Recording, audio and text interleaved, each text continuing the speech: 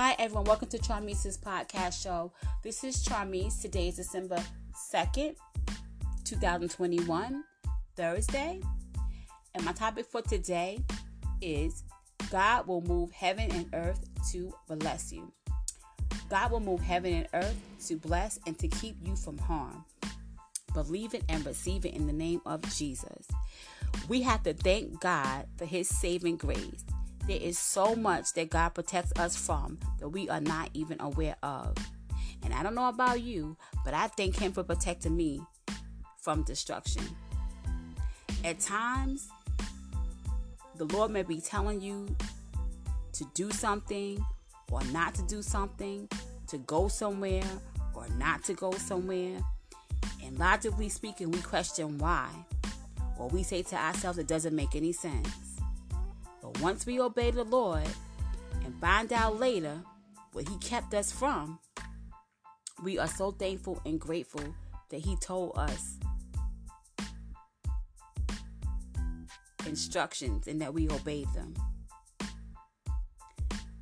And then there's times where you may never know why God told you what he told you.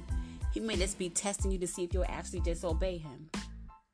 Either way, it all works out for your good because Jesus loves you so much. He will move heaven and earth to bless you. Now, I'm going to go into the Word of God for the confirmation. I'm going to read Psalm 18, 1 through 20 out of the King James Version of the Bible.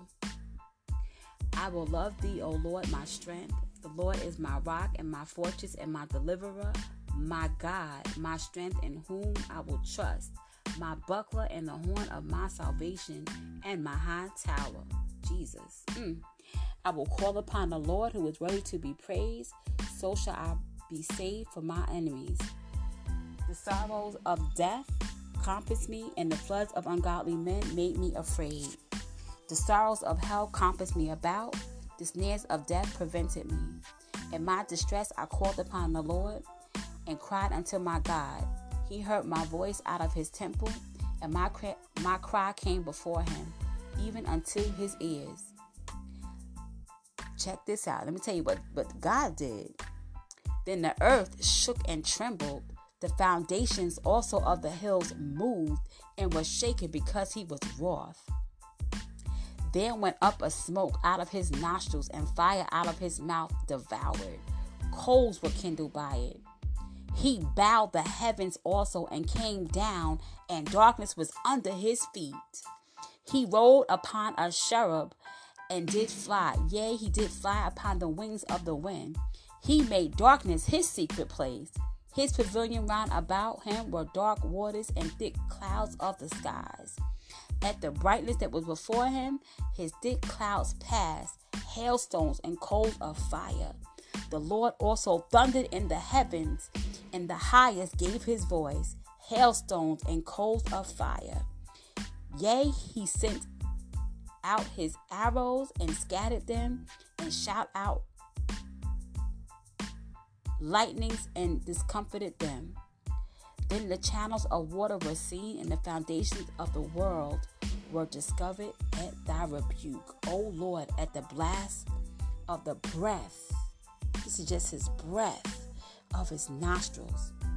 He sent from above, he took me, he drew me out of many waters.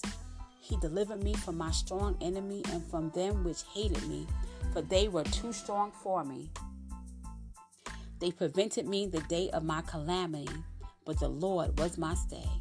He brought me forth also into a large place. He delivered me because he delighted in me. The Lord rewarded me according to my righteousness, according to the cleanness of my hands, hath he recompensed me. Glory, hallelujah. Now I'm going to go back into Psalms 18:19.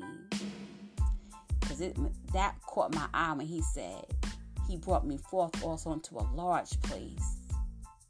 So I'm going to read out of Concordance Benson commentary. He brought me forth also into a large place. He delivered me because he delighted in me. out of my straits and difficulties, out of the little caves in which I was shut up and imprisoned, into a state of freedom and plenty and comfort. David was several times shut up in close confinement in rocks and caverns, but God had now set him at liberty and placed him in such happy circumstances that he could live and act with the utmost freedom without any constraint of his enemies or danger of his person. Okay? I hope this has encouraged you. I hope that you will go back and read the scriptures on your own. I'm going to read my poetry. The name of this poem is called Keep Seeking and Knocking. For copyright reasons, this is written by Charmise Jones. Keep seeking and knocking and watch him move. Keep seeking and knocking and you will see what he will do. Keep seeking and knocking diligently. Keep seeking and knocking despite what you don't see. Keep seeking and knocking for bigger visions and dreams. Keep seeking and knocking and live in expectancy. Keep seeking and knocking, believing that if he did it for someone else, he can definitely do it for me. Stay encouraged. Have a joyous, blessed rest of your day. Share this podcast with someone else for encouragement. Remember, be blessed to be a blessing, and tune in next time. Bye.